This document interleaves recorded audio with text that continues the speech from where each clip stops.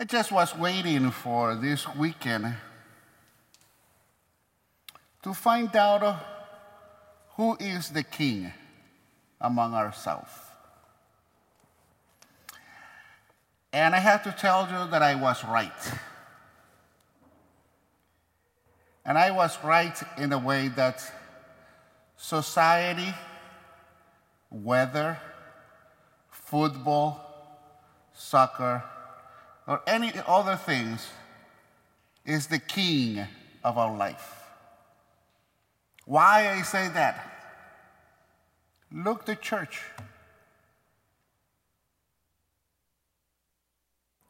If our Lord Jesus Christ is our king, this church will be packed.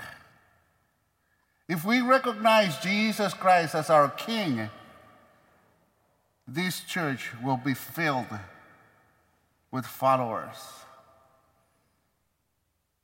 Well, you're going to say, well, Father, it's too cold outside. Yes, the same things that the criminal was complaining about. If you're the king, save you and save us. If he's the king, he should have put a beautiful day for us to come to church. But that's not the way that they work. Because we know that Jesus is the king. But it's showing us another kind of king. A king who doesn't have a big palace. A king who is not being dressed with a beautiful and fine linen. A king who has the power and got the power from the cross.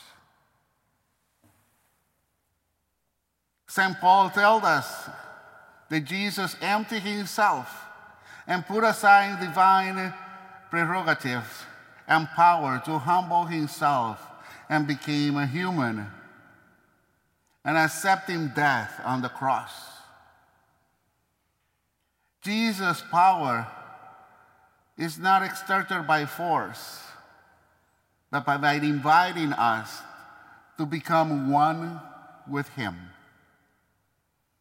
He is offering himself to us in a relationship that is strong, even when it appears weak. It's in that relationship that we share his power. A power to heal, a power to forgive, a power to be his servants in his ministry for all of us and be able us to reconcile to one another. In our relationship with that king, we become strong, not assuming power to rule over the people like most of the kings that we know, they do that, but ruling over the power of the people, sharing life in our relationship with one another. In accepting the cross, Jesus entered into solidarity with the lowest rungs of our society, who could be lower than a convicted criminal on the cross. The crucified Jesus is a sign that he is offering himself to everyone, especially for those considered the lowest, not by forcing himself on us, but by giving himself to us in weakness and an appearance of defeat. We are free to accept or reject his kingship. He will not force us. He doesn't want us to be his servant, subject, as much as his friends. Because the scriptures remind us also that I'm no longer speaking to you as a slave, for a slave does not know what his master is about to do. I called you friends. And that's a different kind of kingship that we live at this time. Do we accept the friendship? How do we accept the friendship?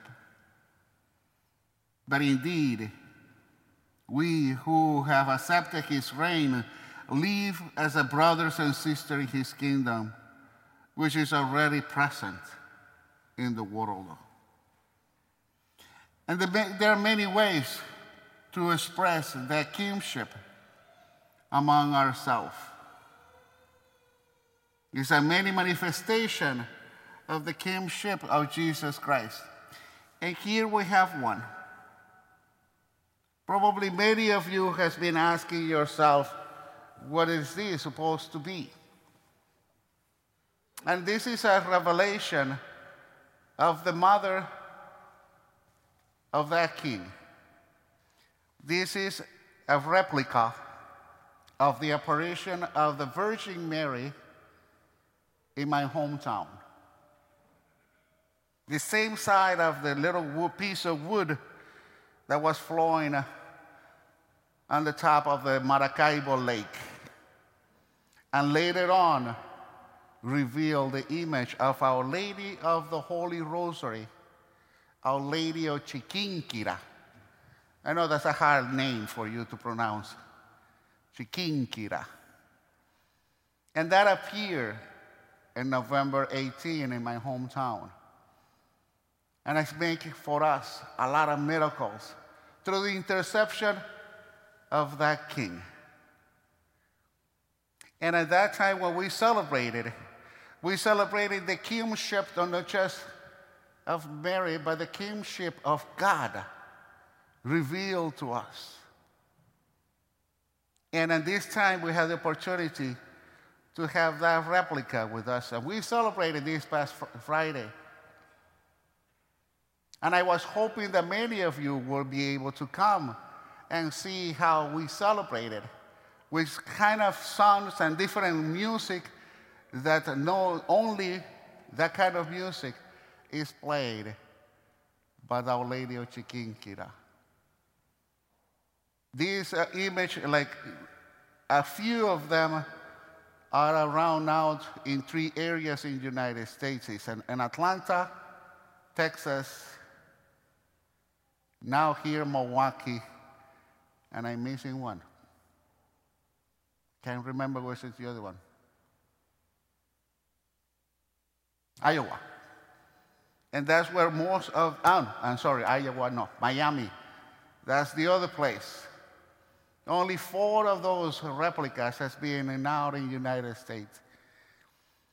And you will say how that happened. It's the same devotion like Our Lady of Guadalupe. Our king is God, and the queen is Mary. And everywhere that we go, that queen and that king go with us. Many years ago, it was the Guadalupe that was all over the churches in the United States. And now that the Venezuelan people have to immigrate to the United States, I learned how important it is for many of us the kingdom of God. That even though we are immigrants in another country, we would like to continue to celebrate that kingship wherever we go. And that's how we celebrate it. Not just in the image of God and Jesus, but also in the image of those advocations that we have received around the world about the mother of that king. So that's what this is about it. We celebrate it. We give thanks to the one who gave us a kingdom of not just to be the looks or full of luxury, but a kingdom that we need to share to one another. A kingdom that always need to be building among ourselves and bring that kingdom in our home, in our society, in our church.